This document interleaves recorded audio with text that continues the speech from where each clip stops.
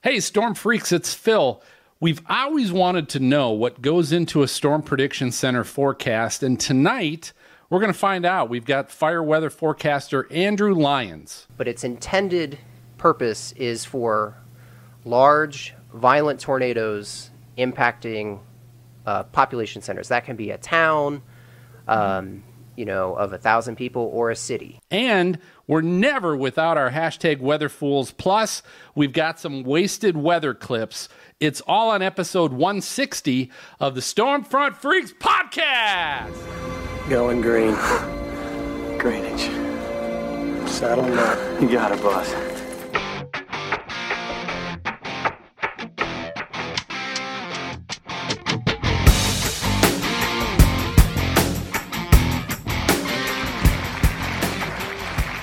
Hey, welcome to the most entertaining weather podcast. This is the award-winning Stormfront Freaks podcast. I'll tell you what, we always want to thank our Patreon members, our teammates that help support the show. We've got new EF5 member Al Mason, just joined the team, so welcome to Al. And I do want to do this because we haven't done it for a while. Just kind of give a quick shout out to all of our Patreon team as well. So I'm just going to kind of go through the different levels. So at our Supercell level, we got Candace Aravet. At the Blizzard level, those are the ones watching us live. I want to see if we got, while we talk about that, see if we got anyone coming in. Don't see anybody. If you are live with us, jump in on the chat. But this is Jamie Lambert, Jeannie Schaefer, Jenny Hagen, Joey Mays. And then we've got the EF5 level, which are getting in on additional merch, behind-the-scenes documents. That's what these guys are also getting. Josh Burnham, Steve Collier, Jackson, Curtis Fafard, Timothy Veltman, those EF5 gang.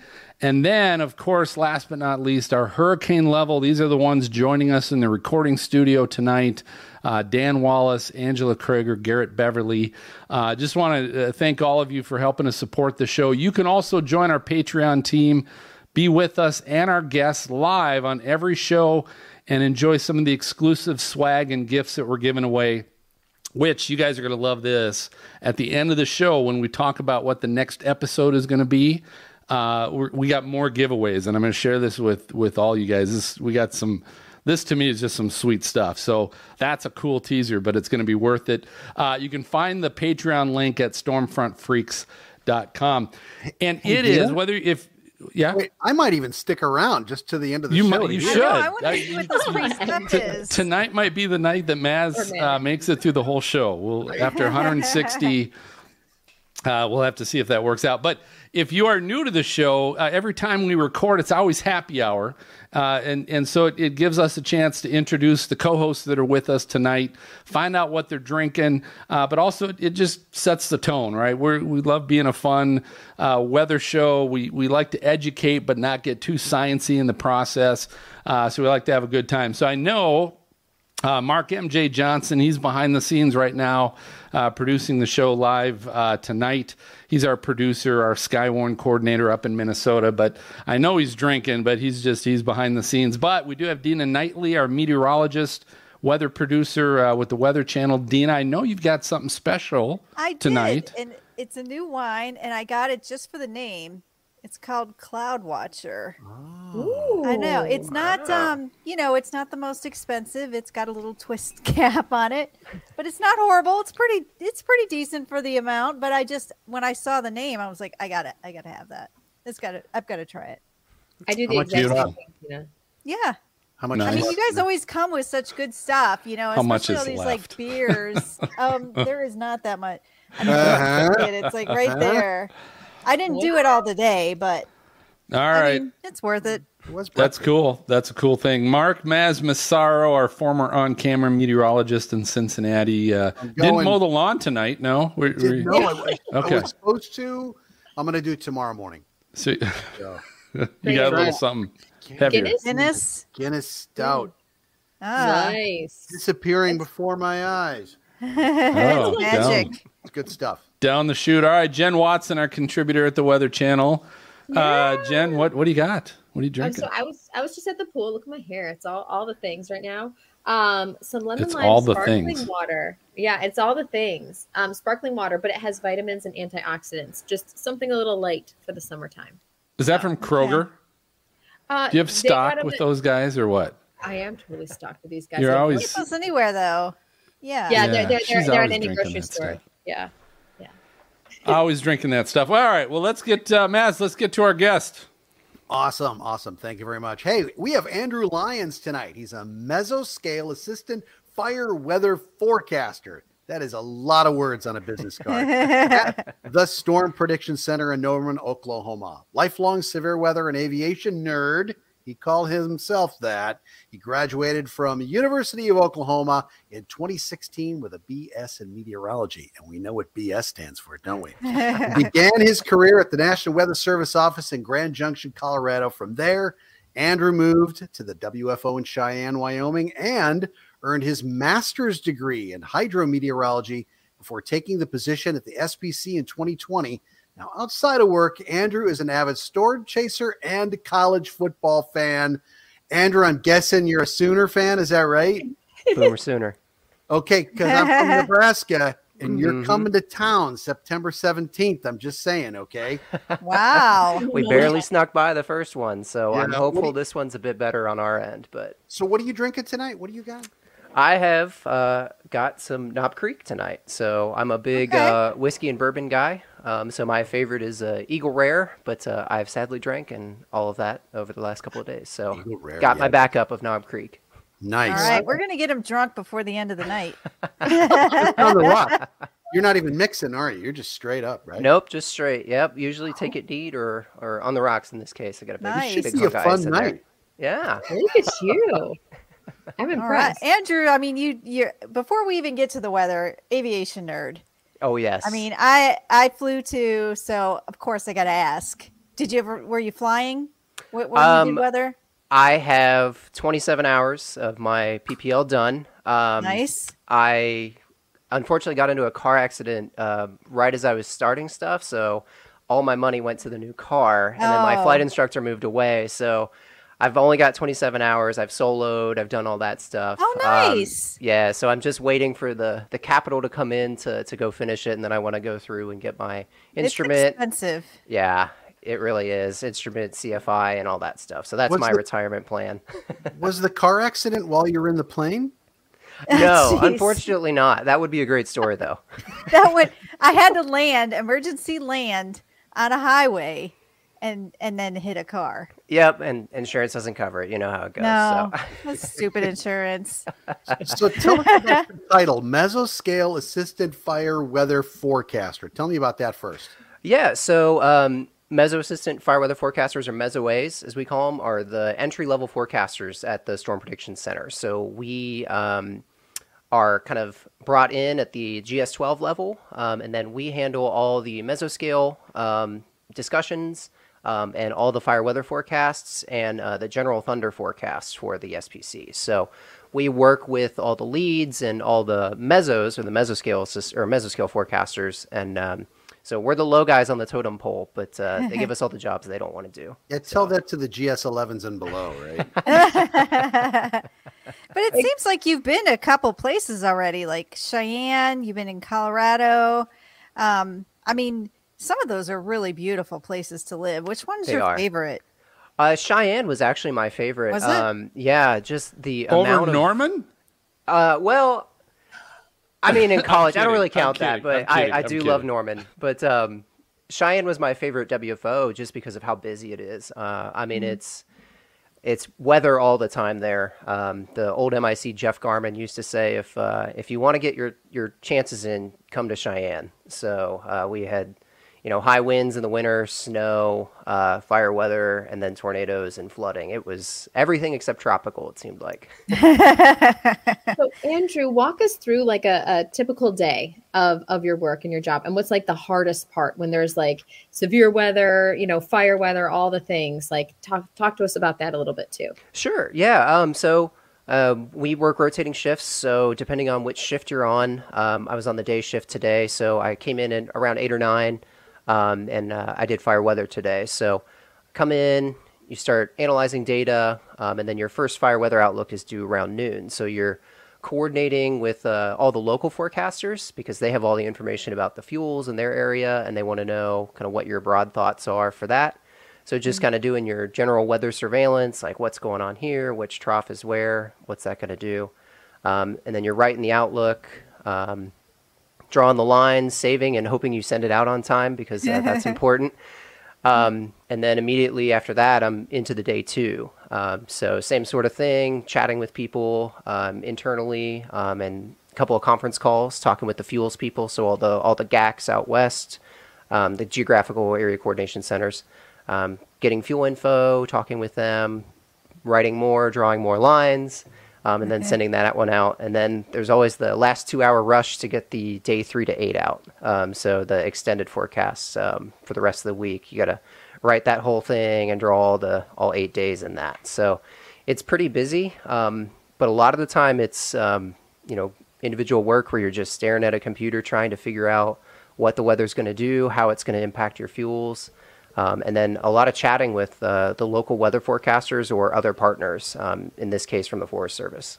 So tell us a little bit more about like the fuels that you're talking about when it comes to like forecasting fire weather, because it's not like, typical weather. You look at different patterns, but also the vegetation there, right? How dry it's been, the drought conditions. Can you break it down like a little bit more for us?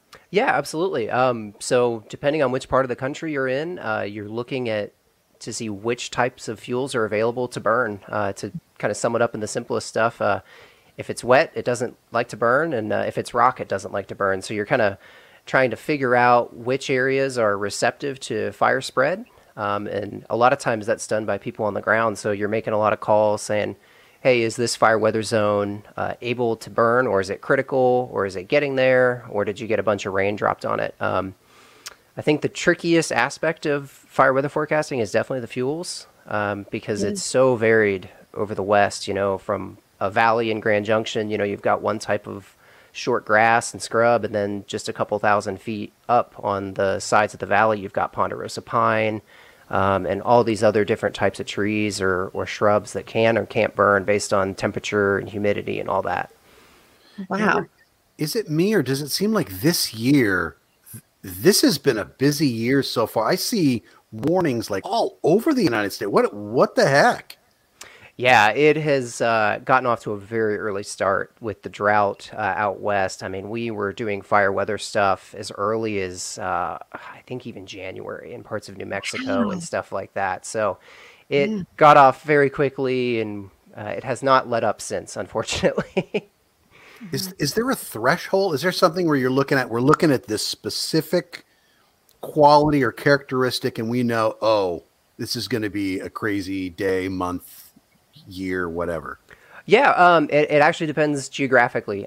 So each area of the country, kind of because of the difference in fuel types and all that, they actually have their own criteria for fire weather. So we have a big old map on our display that tells us, hey, the humidity for this zone has to be 15%, or this zone it has to be 20%. Oh, the winds have to be 15 miles per hour or 20 miles per hour. So it varies geographically, temporally, and all sorts of stuff. So you're trying to make sense of all this in your head and draw it. So there's a whole lot of drawing and redrawing of the lines before you send them out.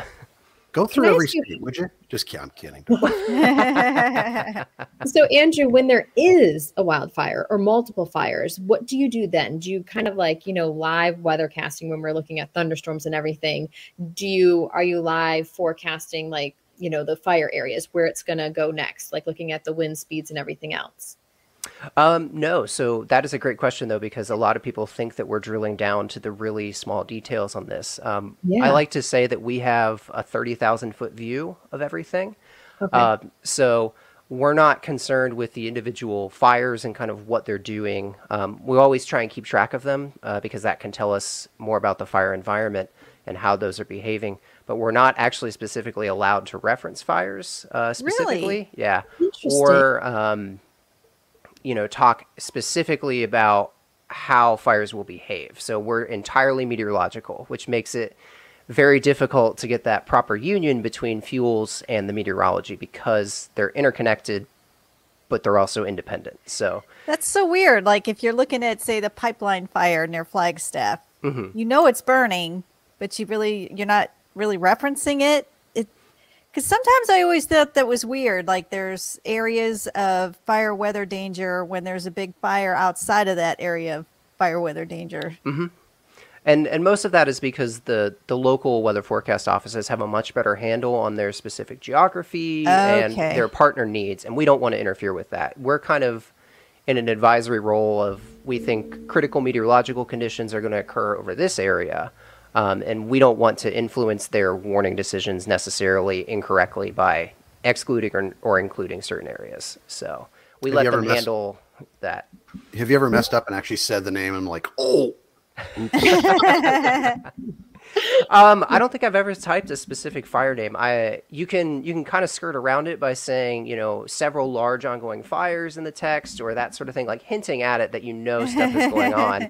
Because some people will be like, there. Yeah, exactly. Some people will be like, oh my gosh, did they not know this fire is going on? And they'll send messages to the office Twitter account like, hey, you guys know there's a big fire. And we know, we just don't always put it in the text. So really you're doing the overall version where like the specific NWS sites, you really have to go to their forecast office on NOAA.gov to read anything else, right? Yeah, exactly. Right. Any specific information should, come from the WFOs because that's their local expertise in forecasting is their area. So we don't want to interfere with that. We just want to provide a, hey, heads up that there's critical meteorological conditions possible over this area.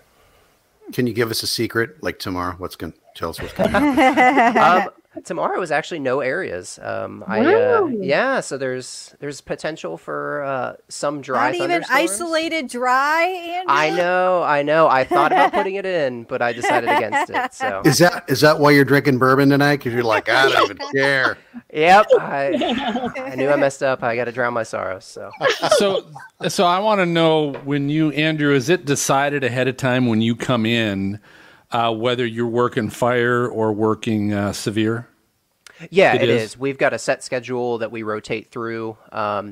So fire weather, we actually work it on 2 shifts. So the day shift fire weather does the days 1 and 2 and the extended forecast, and then the overnight Mesoways shift does the day 1 and 2 updates. So, but yeah, we know our schedule a couple months in advance. Okay. And so it somewhat depends a little bit on when you're coming in and what you're doing. So just do me a quick favor, because we probably have some listeners that just aren't necessarily familiar with how the SPC is working, mm-hmm. and then when the individual National Weather Service WFO offices are coming into play with severe storms. If you can kind of give us a general overview, I guess, for people of how that works and how it's transitioned. Yeah, sure. So at the end of the day, the convective outlook, or the outlook that goes out is an SPC product. So there's a forecaster here at the Storm Prediction Center who is typing all that up, sending all that out.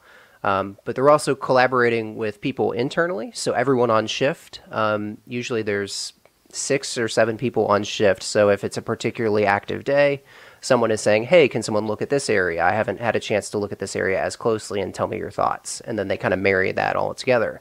And at the same time, individual offices, so all around the country, all 122, if they're in the severe risk area, they can ask us questions or say, hey, we saw this. What do you think about that? And that sort of thing. So there's multiple levels of collaboration that go into the outlooks, but it comes from us because it's our product. So in the last couple of years, there's been a big push to kind of merge that collaboration and get more input from the field, because a lot of times in the past, SPC was kind of a black box. We didn't necessarily communicate with people at the local offices, and some people were not super thrilled about that. So there's been a big shift in that in just the last couple of years. How do you communicate? Is it like chat? Is it you call them on the phone? Both. There's a internal program called AWIPS Chat that's done on the AWIPS terminals. It's basically a big AOL chat room. So there's people from every NWS office in there and headquarters and all that stuff. And then we've got them all on speed dial too. So if someone has a specific question, we can call them, or they have our number so they can call us. So smoke signals. No, not smoked salmon. Or carrier pigeons. Yeah, they're beyond that. They're beyond that. It's fire weather. Come on. That's true. Good point. So what is, I guess, also explained, and what I'm looking at here is where the SPC is issuing watches and where the WFOs are issuing the warnings. Kind of maybe explain that a little bit to maybe a layman. Yeah, so when we've got severe weather coming up, typically SPC, one of the mesoways or the meso forecasters will draw a mesoscale discussion kind of highlighting an area, saying that there's a potential severe weather watch coming. And that's usually about an hour to half an hour to before a weather watch would come out. So that's just a kind of a heads up to the general public, emergency management, and the local FOs of, hey, this is what we're thinking for where severe weather may start to occur. After that, we have a conference call. The lead forecaster, I should actually go back. The lead forecaster is the only person at the Storm Prediction Center who can issue watches. So we have like a hierarchical structure. We have mesoways, mesos, and lead forecasters. So everyone kind of assists everyone up, but the lead forecaster is in charge and makes the final decision for everything. So I'm sorry. Go ahead. With the holiday weekend coming up, is everybody in the office more concerned about like lightning strikes or like drunk campers? I guess drunk campers, more so. We're trying to be sensitive to impacts and, like you said, for the holiday weekend. So trying to make sure where people are going to be out and about and making sure that they're aware of what's going on severe weather wise. So I love how Maz just like interrupts your answer with a drinking question, which is right on tap gone. with our show. I love Maz. So I just go back, Andrew, to covering a little bit. So you're covering what the SPC issuing the watches, and then maybe just talk about that transition to what the WFOs then are doing. Yeah. So after the MD goes out, the lead will contact the weather offices that are in the area that may potentially be in a watch, and he'll send them basically a prototype watch, and they'll get to see which counties and zones are in it of theirs. And then he'll do a big conference call and ask them, hey, does this look good to you? Do you like the watch type? A lot of times the lead will propose something, say a severe thunderstorm watch, and one office will have more concerns about tornadoes, and they'll discuss that, and so the watch type can change. And then they will just kind of hash it out, say, hey, we want this area, or we don't want that county, and that sort of thing. And then they'll send the watch.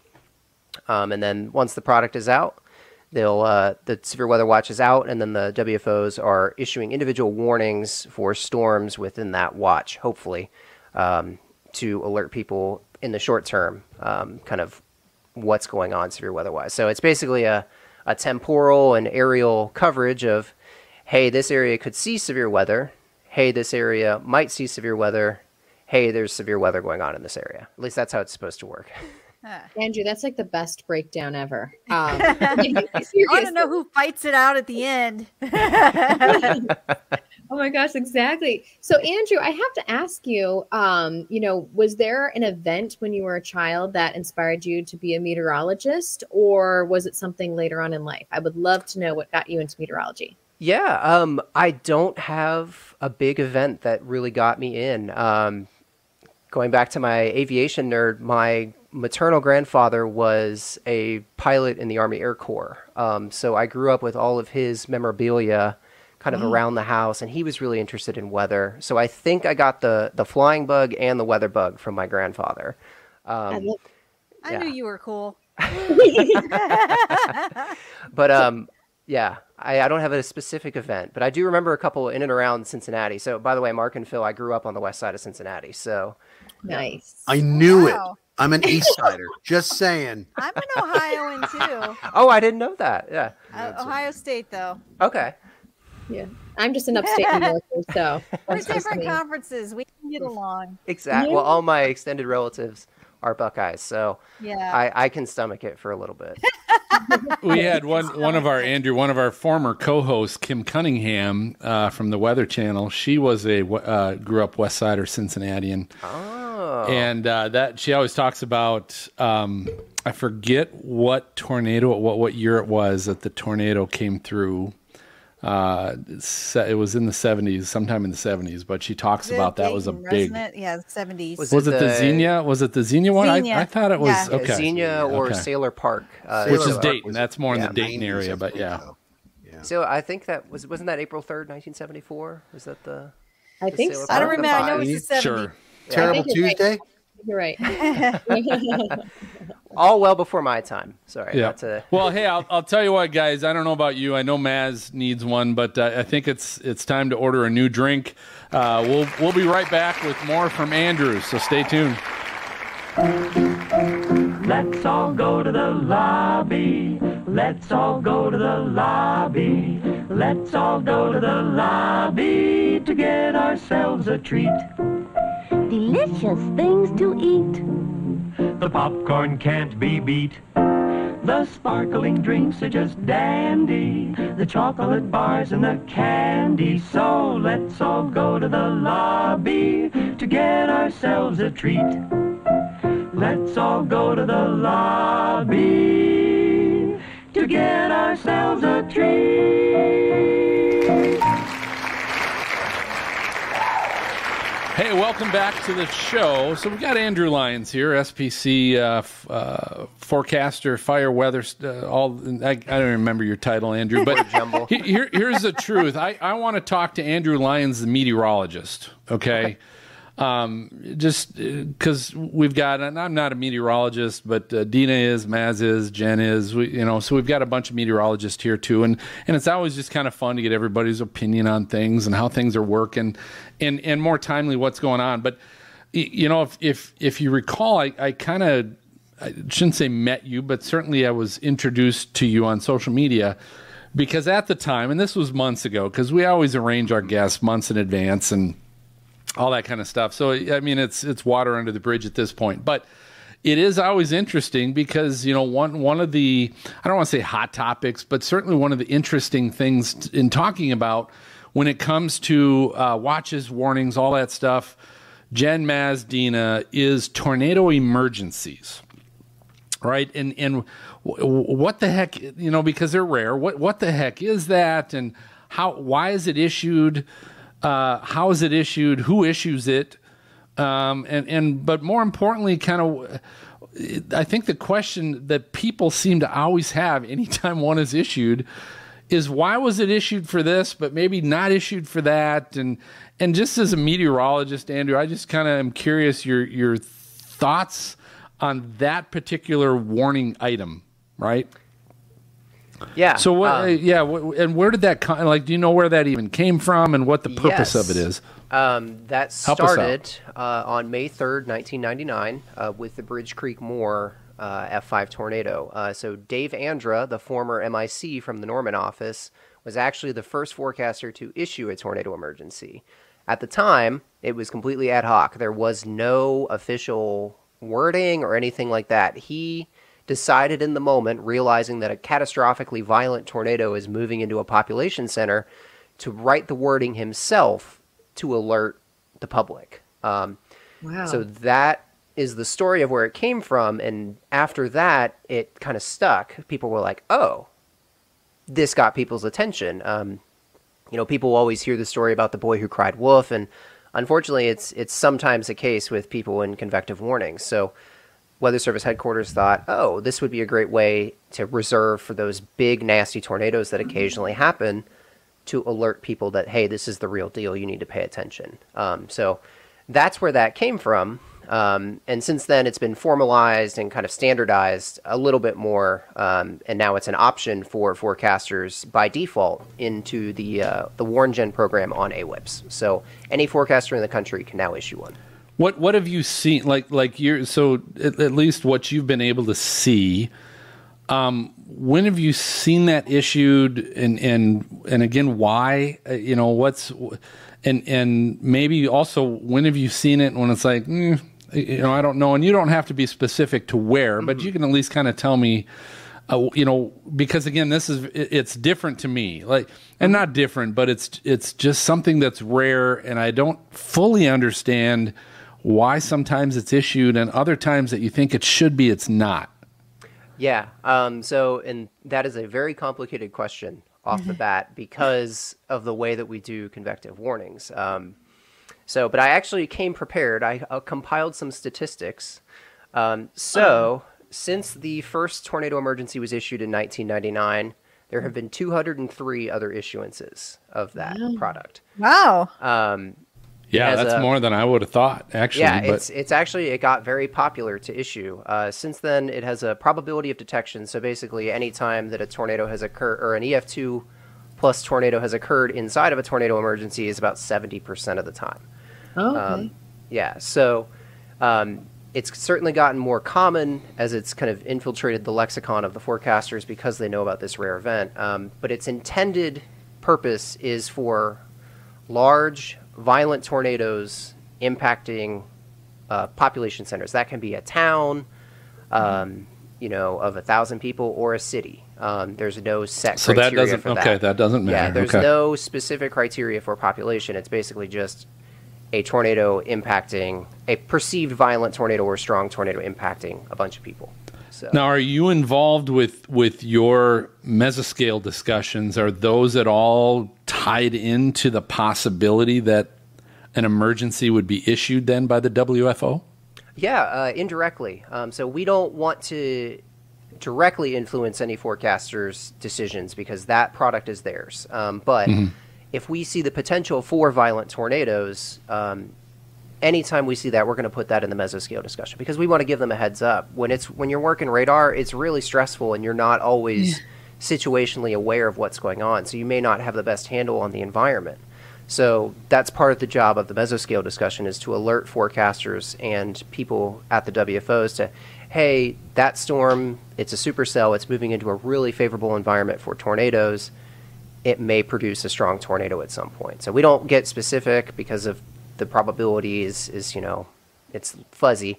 But we try and give them a heads up of, hey, these could be real bad storms, and try and give them that sense of perspective. Do you put like wink wink at the end of it so they know? I wish we could put emojis in. I accidentally sent smiley faces. Like I put a colon in like front of a parenthetical thing. So I sent a little smiley face to someone, and someone did notice it and said, "Hey, thanks for the smiley face." So, I mean, although if you've got an enhanced outlook or a high risk, it's almost like that's a good possibility. Yeah, most of the time. Yeah. And you would hope that most people on the radar kind of understand that, but having done it myself, you really do get tunnel vision sometimes. You're staring at a storm and you can completely miss something that is really obvious to someone who's just 3 feet away from you looking at a zoomed out view. So radar interrogation is one of the toughest jobs in the Weather Service. It's also the most fun, but it is really, really tough. Andrew, I have to ask you a question. So we've got Dan Wallace has a great question. Does the Birmingham WFO lead in tornado emergencies? And then I have another question on, was the April 27th, 2011 tornado outbreak, did they have like majority of tornado emergencies over the past like 23 years? So I don't actually know if Birmingham leads the way. Let me see. I got a spreadsheet up over here. So let me see. Came prepared. I know, yeah. I do my research. I don't know who leads the way. Just doing a cursory glance, I see a whole lot of Alabama, Mississippi. So Southeast offices are definitely well represented. But I do know that April 27th, let's see, 1, 2, 3, 4, 5, 6, 7, 8, 9, 10, 11, 12, 13, 14, 15, 16, 17, 18 tornado emergencies were issued on April 27th. Wow. Yeah. On one day. Yep. Yeah. Just over 200, right? For like, since they initiated. That's incredible. So Andrew, now we have to ask you, since you are a storm chaser as well, when did that start? And what's like the strongest tornado you've actually seen? So the first unofficial storm chase I ever took was the March 2nd, 2012 high risk in Cincinnati. I was a senior in high school, not to date myself or anyone else, but I see Mark over there. He's like, oh my God, these kids. But I was a senior in high school in Cincinnati, and I remember being ready for that day for several days in advance, going, oh, this is probably going to be a high risk. And it was really cool. My high school, they knew I was really interested in weather. So I would, the headmaster would pull me out of class occasionally for high impact weather and ask my opinion. So the boys were playing in the state basketball title later that day, actually in northern Kentucky, which, if you know anything about that outbreak, was a not fortunate place to be. Yeah. And so they pulled me aside and asked, like, hey, what's going to happen? You think anything's going to be bad? And I told them, like, yeah, you should maybe consider moving the game and all that. And the basketball coach was like, there's tornadoes all the time. We don't get those, all this. And then his neighborhood actually got hit by one of the grounded EF4s. Yeah, Oh my gosh. Wow. So that was my first unofficial storm chase. It consisted of me leaving my high school, driving 10 miles to the river and going, oh, hey, that's a supercell. And then my mom calling me and telling me I have to go home. So Get your ass home right now. Are you the first storm chaser to have his mom call and tell you to get your home home? I love my mom. She's really helped kind of foster my love of weather. She would always get me books as a kid and all that, but she will call me occasionally while I'm storm chasing and be like, Andrew, there's a tornado near Norman. And I'll go, yeah, Mom, I know. I'm looking at it. Like, Mom. My mom's the same way, though. I feel like all moms are. Yeah. Now, do you go chasing with like a group of you, like a team, out in Norman or anywhere, like on a yearly basis? It varies year to year. Friends have come and gone as people kind of graduate and move out of Norman. I chase a lot with my girlfriend and our dog now.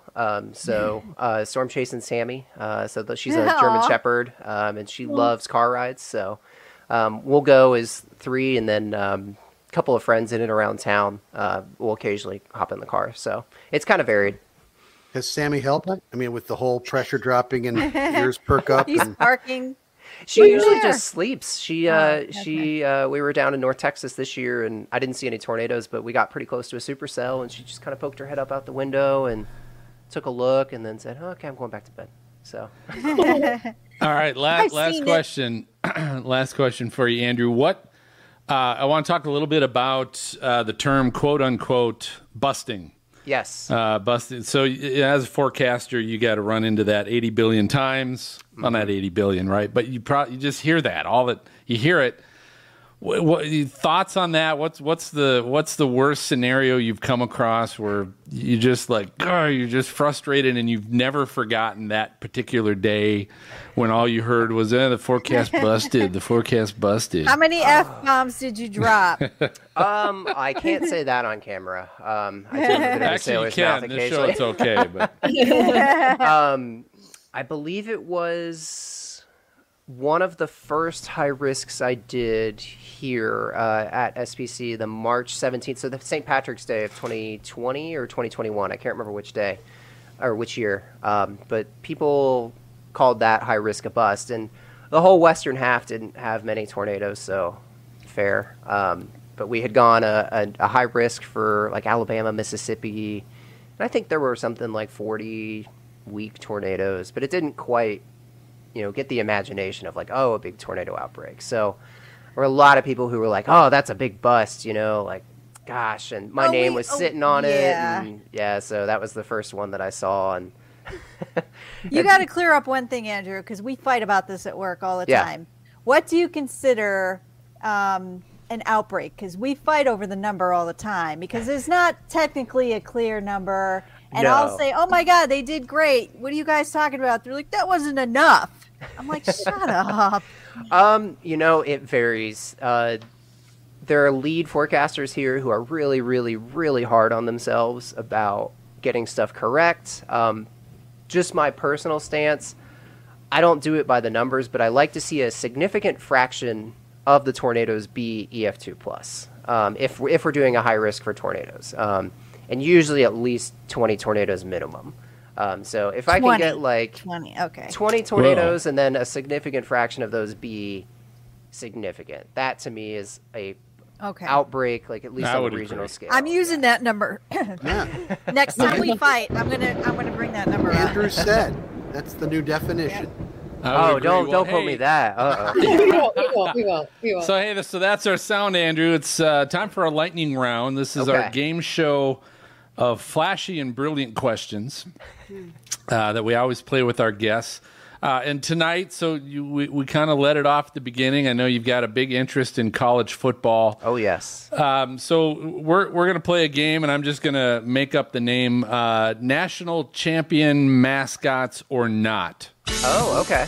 I don't know. It's a horrible name, but it's what we're going to use for the show. So here's how we're playing this game. I am going to give you a team name, Okay. team kind of mascot, and you just have to tell me, have they been a national Division I football champion or not? Okay. In history. Now, history on most of these, we're going back to 1920s. Maybe so might the go AP back. era or whatever. Yeah, so there were some years that there were multiple ways you could become a national champion. Yes, yeah. So we got to kind of take that into account a little bit. But I'll give you a team mascot name, and you just got to say, yep, national champion, or no, never been a national champion. Does that Okay. make sense? Yep, well, I'll So try how it. we always play this is the freaks can kind of help you out. I don't know how well they know their college football, but they can kind of help you out a little bit if they so choose. In doing this. So, all right, so here we Andrew, go. don't listen to me. 'Cause I'm I need your help, Cornhuskers. All right. All right, so okay, here's the first one. We're going to go Buffaloes. Buffaloes, national champion or not? I'm going to say not. Oh. That'd be incorrect. Colorado Buffaloes Oh, have been Colorado. national Yep. champions. Have been national champions. All right. So Starting off great. It's okay. I didn't know that. it doesn't matter. I didn't This, get this is all. We talked about what BS means, and even though we say flashy and brilliant questions, this is always a BS game, no matter what. So, all right, midshipmen, national champions or not? Yes, the Navy has won a national title. Really? They have not. Wow. I must be thinking of Army then. Oh, man. Possibly. So, okay, so let's go with the Black Knights, national champions or not? Yes, Army has won national titles. Hey, there we go. Okay. Good. Very good. All right, Terps, national champions or not? Maryland. Wow. I'm not sure. See, I'm thinking back to like the 40s here when some of those. And East I Coast will say, schools- again, Yeah. this go back a little bit, but He's making it tough, so I'd say yes. I'm going to risk it and say yes, Maryland has won a national title. Yes. you are Nice. correct. Oh, well done. You are correct. All right, Cowboys. Oklahoma State. Well, let's see. They claim a national title. I believe it was 1945. So I'm going to go ahead and say yes, but I know there may be an asterisk next to that one. And I saw Dan had an Oklahoma. Oh, okay. And I saw Dan had a Poke shirt on. So sorry, Dan. I should have stuck with my gut as a Sooner. Now, I'll say this honestly, Andrew. You probably know more than my resource for this game is, so it's highly possible that there is an asterisk to that, but not with my resource. All right, Just give them that one. the Yellow Jackets. The Yellow Jackets. Okay, Georgia Tech. Yeah. I believe so. Someone said yes. I'm pretty sure they have. I think so. I think. Yeah. Yeah, there we go. Yes, national champion. I should have put the year or years by this, but I did not. Okay, we're going to go with the Horned Frogs. The Horned Frogs. TCU has not, to my knowledge. What? Oh. They have. When? They have. Huh. Back in the day. Back in the day. No, back in the day. I don't know. Just look it up. Andrew, Look I'm it up. drinking more as we It's go all on. these So. in Europe. All right, let's go with the Ducks. Let's go with the Ducks. The Oregon. Ducks. Yes, Oregon has won a national title. No. Oh, Oregon has man. not won a Because they national change title. uniforms too much. Because we They- beat them. That's why. The Buckeyes beat them. Buckeyes, and They I do. guess they played Auburn in 2010, I think, and they lost. So, oh man, They that was always Cam change. Newton. Yeah. Always Oh, change their man. uniforms. I All am right, how about the embarrassing myself. Gophers? The Gophers. Ooh, Minnesota. Where's MJ? I saw he had a Golden Gopher shirt on before. He did. so- You're right. Oh man. I don't know. I have no idea. Was he in Big Ten, right? Yeah. Yeah. Yeah. Yes, I do. I'm gonna risk I it. don't I'm know. gonna say they did. Yeah. They won like 2 or 3 in a row back in the 40s or Really? something Yeah. like that. Yeah. Yeah. Good That job. is before my time. Just All right, Wildcats. The Wildcats. Okay, Northwestern. I don't know. or is it K-State?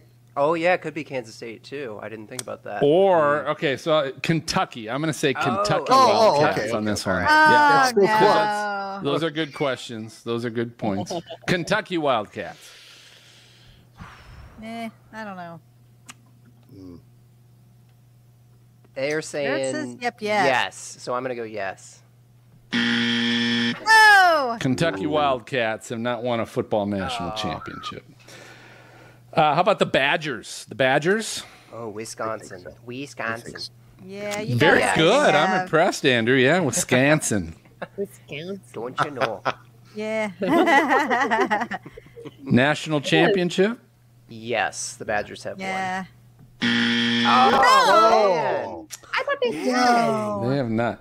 Now, here's the truth. Like, this is really sad, and I suck because I'm not really giving you any softballs on this, Andrew, at all. I'm not pulling out Alabama, Oklahoma, none of the obvious Ohio States, Michigan, and I'm not pulling. I'm pulling the ones that are Power 5 conferences, but maybe or maybe not have won.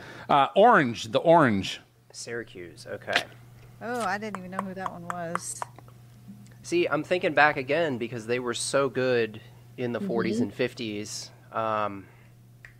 Go back to that, Andrew. I believe I'm upstate New Yorker. I think it's a yes. I think could it's be a wrong. yes too.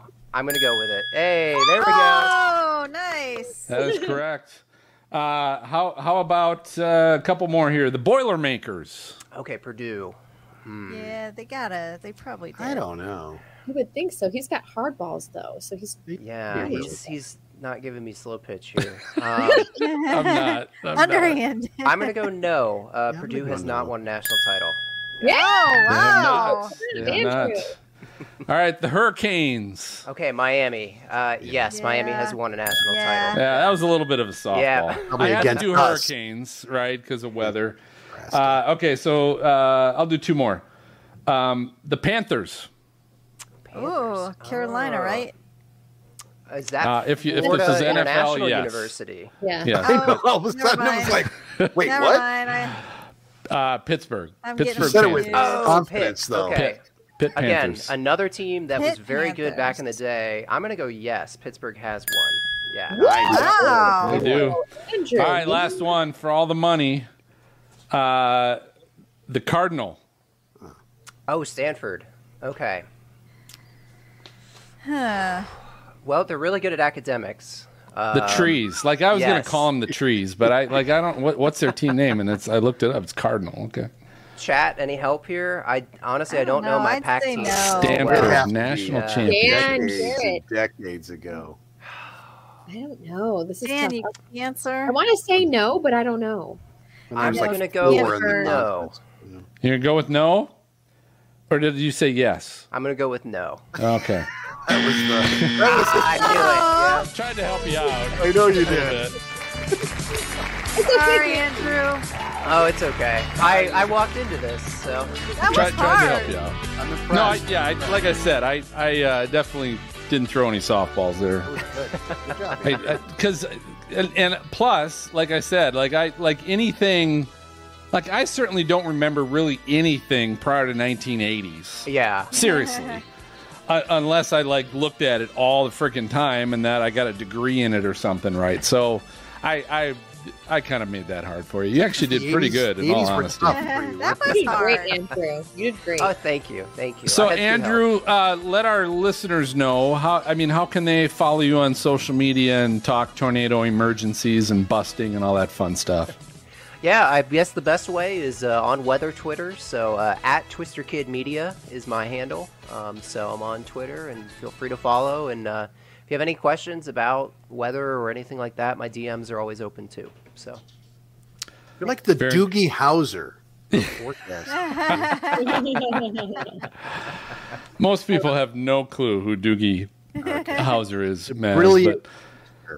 Okay, so hey, it is convective season. The other thing is it's now also tropical season, right? Like this is kind of fun. We're still at the tail end of convective, at the beginning of tropical. But at helicity.co/SFF, they've got a huge selection of really cool, creative weather and storm chasing themed t-shirts, gear, merchandise, including some from the Stormfront Freaks, like our hashtag Weather Fools shirts and stickers that you can get there. All you got to do is go to the exclusive site, helicity.co/SFF, because when you go to that exclusive site, you're going to earn 5% off your entire order. And of course, while you're there, click on the brands tab. You'll find all your Stormfront Freak favorites, again, at helicity.co/SFF. So, hey, it's time for our final break. We got more to come, including hashtag Weather Fools and, of course, some beautiful wasted weather clips that you're going to love.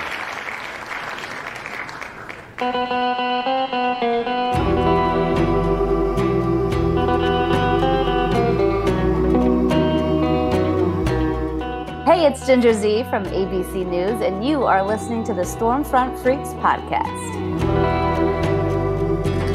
Let's take a drive under the moon. Let's take a drive under the somber sky. Let's take a drive under the moon.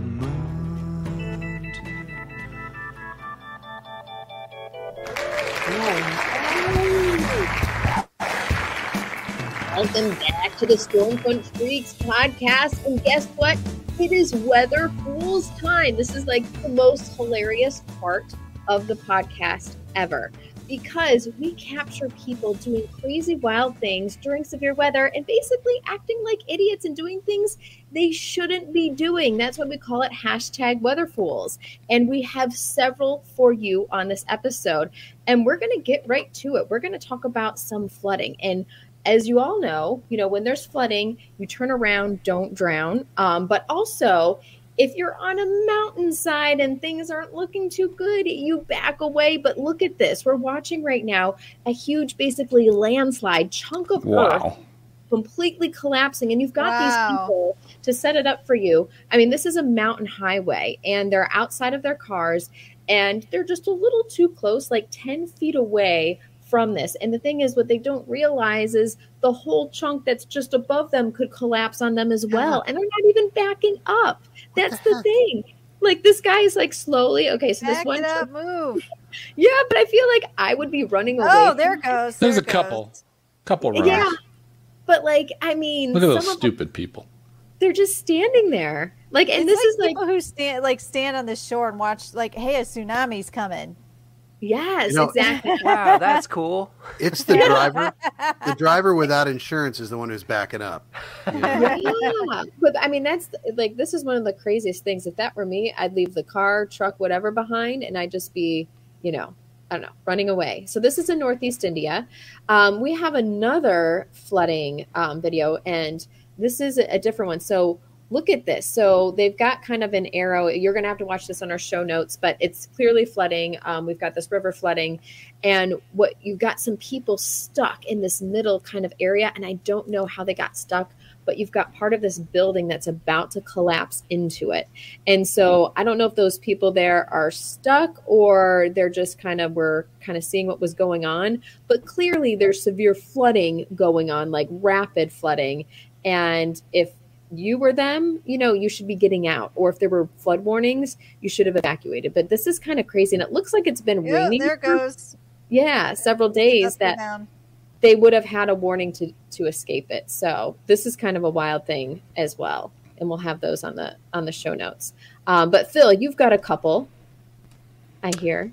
I do. So James Spann showed some photos of in Atlanta, Motley Crue Def Leppard concert. Nice. And look at these lightning bolts in the background. And look at all the people. That's all, yeah. But that's all part of the show. Pyrotechnics. Yeah. Great stage crew. Yeah, That's really it cool. is. Sabrina and I Yeah. And we heard about that too. That is too close. That's way too close for comfort. I just can't believe that. That's wild. That's like it's like a Do Majors that. baseball game. Yeah, it really is. Wow. I mean, even worse off because they're in the field. All right, next one, Chris Jackson, storm chaser. This was in Columbia, South Carolina, flooding. More turnaround, don't drown.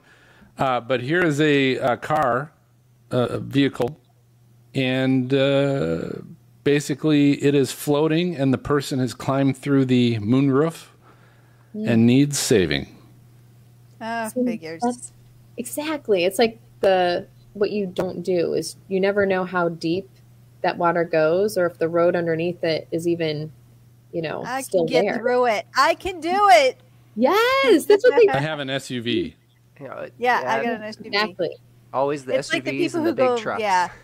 Oh, here's another Really one. fast in the winter too, when they're flying down through the ice and Right. snow. And Andrew, on that note, right, I got an SUV truck. I can go through anything. So this is in Montana, more flooding. Oh, And no. you guys can describe what's happening here. Oh my god. And that's flowing fast. That water is yeah, flowing. that is.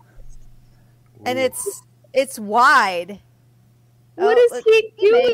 it. He's driving. make it? Oh, You can't even see made the it. bottom. Oh, wow. I Made it. can't That's believe just he pure made it. luck. That's pure luck that he got through that. He must have had something heavy in the back of that truck because that water is flowing fast. Yeah. What are the odds there is like not a piece of road there? from Because how it looks fast like that's moving? just to Pretty his good. right, that road looks like it's kind of falling Yeah. apart. Yeah. It really does. Yeah. It doesn't look like it's there anymore. I can't believe And he there's did one it. thing about being stupid enough and thinking you can go through standing water, but Yeah. to think you can go through Yeah. rushing water like that. It's just, idiots. Dummy. Yeah, exactly. All right, Dina, you've got a couple or one. I do. Okay, so this one, it's this girl. She's kind of standing in her doorway, and there's a thunderstorm going on. And it's funny because the title of it's like Thor powers. So she turns around, she sticks her hand out like Thor, and then it That's just hilarious. booms, and it scares the total crap out of her. And I love it because it's so funny. She thought, "Oh my That- god."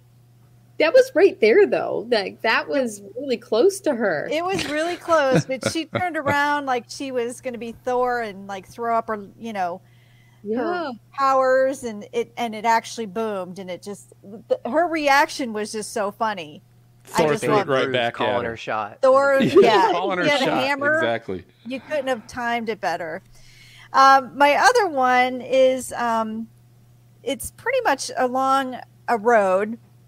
And this guy's walking, he sees all this water and kind of air coming up through a manhole. So he's like, I'm going to go over there and step on it because I'm sure that will fix it. Oh, And then boom, oh my comes God. up, and this manhole, like the top comes up and flips like you flip a quarter on your thumb. Oh my And God. you couldn't tell if he got hit, but because the bus was going by, but he's walking, but he's soaked. Oh, my gosh. And the thing could have been so much worse. Like the thing could have took his head off, but Yeah. Yeah. I got to back this up just so you can see it again. Boom. Oh. That is one of the wildest videos. I don't understand why he wanted to go over there and put his foot on it. yeah. Like what did he think he was going to accomplish? And The he just, I don't bicycle know. cop give him a ticket there at the end? Or yeah, exactly. I don't know. Let's see. Because it's hard. There's a couple. There's the guy on the bike, and he's just like, "Oh my god, you idiot!" So here's the question I ask myself, like in this example, whoever was filming, like whoever was getting this on their camera, what prompted them to want to start filming this? That's a Or great. was it that- set up? Was it just because probably water 'cause was they kind of knew. spraying out of it, maybe? Yeah, there was stuff spraying out of it. Or and did you they can tell kinda that guy to see- go over there and kick it open? Or It is like that sometimes when you see manhole covers and storms, and they're like rattling and they're kind of going up and down. Like, yeah, let me go stick my face by it. That's a great idea.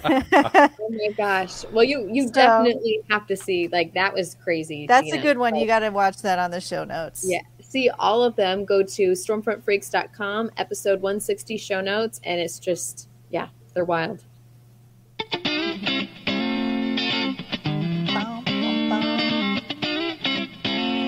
Okay, I love this part too because it's called the Wasted Weather Clips. And this is pretty much where we catch somebody kind of wasted doing a broadcast. You know, maybe they went to lunch and they had a few too many drinks, or, you know, maybe they had dinner and decided to throw a couple beers back. And then that said, hey, you know what? I got another good idea. While I'm drinking, let me do a broadcast. So, Phil, I think you have a good one, don't you, from one of our good friends? We do, yeah. Andrew, this isn't you, so you're safe. You're safe tonight. We didn't pick Good. on I'm always on Andrew the yet. lookout over my shoulder. Who's filming me? You're safe tonight. But so we have a great clip that we found from friends of the show, Storm Chasers Daniel Shaw, who's from Australia, and Pico's Hank Shima.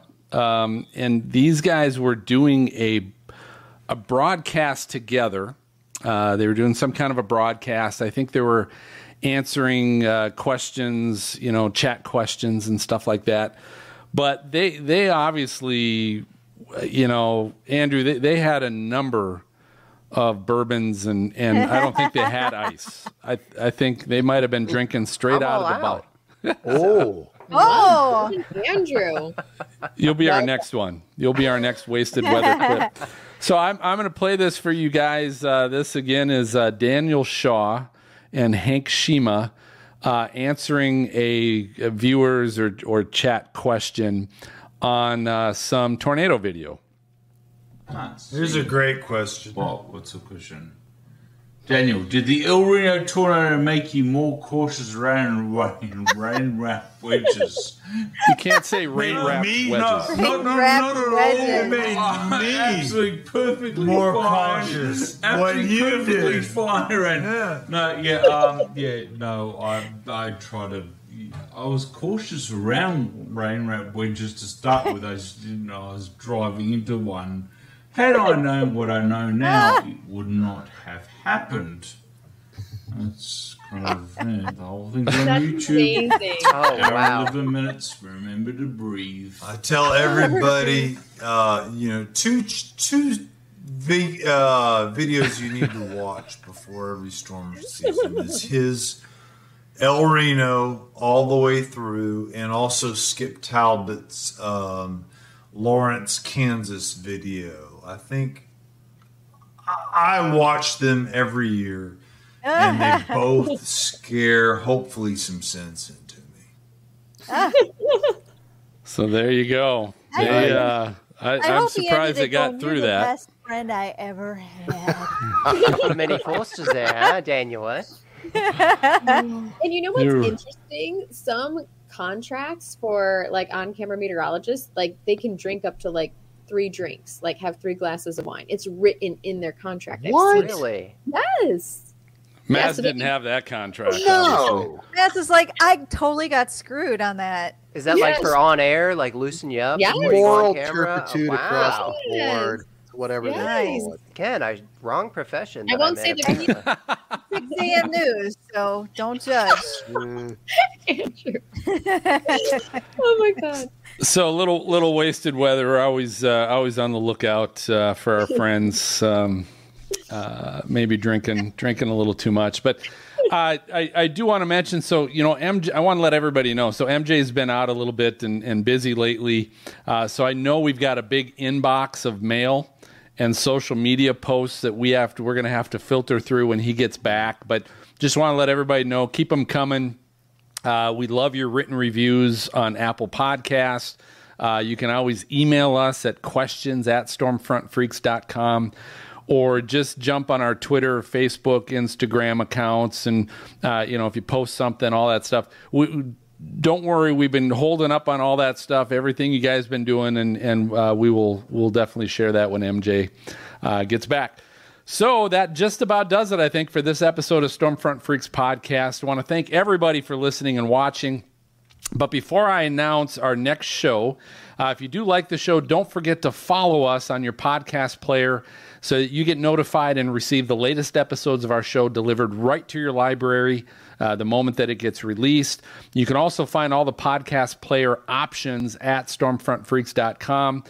And help us out. We always tell you guys, tell a friend, about your favorite episode or your favorite guests that we've had on or your favorite Maz moment, because I know there's lots of those.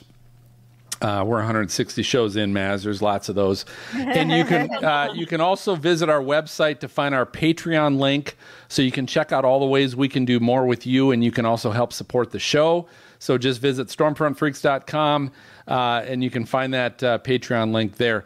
You can also subscribe to our YouTube page. So right on YouTube, this is where you can watch all the previous versions of our recordings of Stormfront Freaks Raw, which, as you know, is completely unedited, which is a lot of fun. So you get all the great conversations during breaks, great questions from our VIPs, and who knows what else that gets beeped or edited out of the audio podcast. And we even have streams from our recent Team Storm Chase that you can find on there as well. Just find that link at stormfrontfreaks.com. Special thanks goes to our guest tonight, Andrew Lyons. Andrew, thank you. Thank you, Andrew. Thanks for that. That was definitely a lot of fun. We'll have to have you on again because I know there's a lot of questions we didn't get to. Oh yeah, there's. I had to glaze over some stuff, but anytime you guys have questions, I'm happy. There's probably all kinds of data we didn't get to. Right? Yeah. I only came with one spreadsheet this time, but I can come with more. Okay. Well, we'll keep that in mind. And let's go around the horn, Freaks. Find out how people can follow you. Dean, I'll start with you. Twitter's the best one at LadyPilot70. Okay. Maz? On Twitter at MoneyStorm, the number 4, you. Okay. Awesome. And Jen? TikTok, Instagram, Jennifer Weather, Twitter at JWatson_WX. She just rolls right off the tongue. You can find me on Twitter. I'm I'm at Stormfront Freak. So that's where you can find me. Here's what you've all been waiting for. Now that Andrew's done, here's the next most exciting part of the podcast. So we're going to be back in 2 weeks, and we're recording live on July 7th with the next installment of our movie commentary. And so we are going to play our exclusive drinking game to Sharknado. So we are doing our long-awaited Sharknado movie commentary. Patreon members, you can get details on how you can join our raw video recording live. And the edited audio podcast will be available to everyone else the following Sunday, so you can listen while you watch this infamous weather thriller, right? That is Sharknado. You'll also want to make sure you're following us on Twitter. I mentioned before at Stormfront Freak, and or joining our EF5 and above Patreon team, because we have got some amazing Sharknado giveaways that we're going to be doing around the show. So here's the guy. There it is. Let's see. This is so cool and fun. This is just fun, right? First one. So one of the things we're going to give away. This is the Sharknado soundtrack. Nice. Motion picture soundtrack CD, all framed, which looks cool, right? It's got the whole image of the shark coming out of the tornado, all that cool stuff. So that's one. That's one of the items that I think we got a couple of those that we're going to give away. Nice. We also have issue number 1 comic of Archie versus Sharknado. Wow, that's funny. And we've got a couple of these as well. So it's the first issue of Archie first issue comic book versus Sharknado, and this is framed. So we got a couple of those, so that's going to be fun. And then this is face right now. He's just like, I should not be on the podcast so I can win. And then this is the piece de resistance of the entire show. This is a Sharknado 5 Amazon Echo Dot. And it's a 3D printed holder for the Amazon Echo Dot. So I'm going to take this out for you guys. Cool. All right. Oh, it holds the Echo Dot. So inside is the Amazon Echo Dot, and it's actually a Sharknado 5 Sci-Fi Channel Wow. Amazon Echo Dot. And then it's a 3D printed tornado with all the sharks coming out of it. And it says Sharknado 5 Global Swarming. Oh my God, that's amazing. That's hilarious. And you get the Echo Dot, too. And you get the Echo Dot with it. So so that is an exclusive, definitely limited edition rare piece. So I don't know which of those, some of that stuff we'll put on Twitter and some of the stuff will be only for our Patreon members. But just some cool, fun stuff we're going to do. Along with, of course, we always have an exclusive drinking game with whatever movie we happen to be watching. So if you want to look back on any of the previous ones we've done, Twister, Into the Storm, Day After Tomorrow, I think that might be it. But Sharknado being next, so that should be fun. Yeah. We'll Phil, I don't know where you got all those. Dan is he's speechless right now. Yeah. Phil, I've been looking. I've been looking here for a number of months, knowing that this was going to be coming, and we'd have a lot of fun with it. So it'll be a good time. So I think Patreon members can just either do a drinking game to see who, if there's a tie, who's standing in the end. That'd be good. I'd want to see that. I'd want to have them on camera too. So with all of that, stay tuned here in a couple weeks. But I think for Dina, Maz, Jen, and Andrew, I'm going to go ahead and signal the all clear, and we will catch you guys next time. Good night. Good night.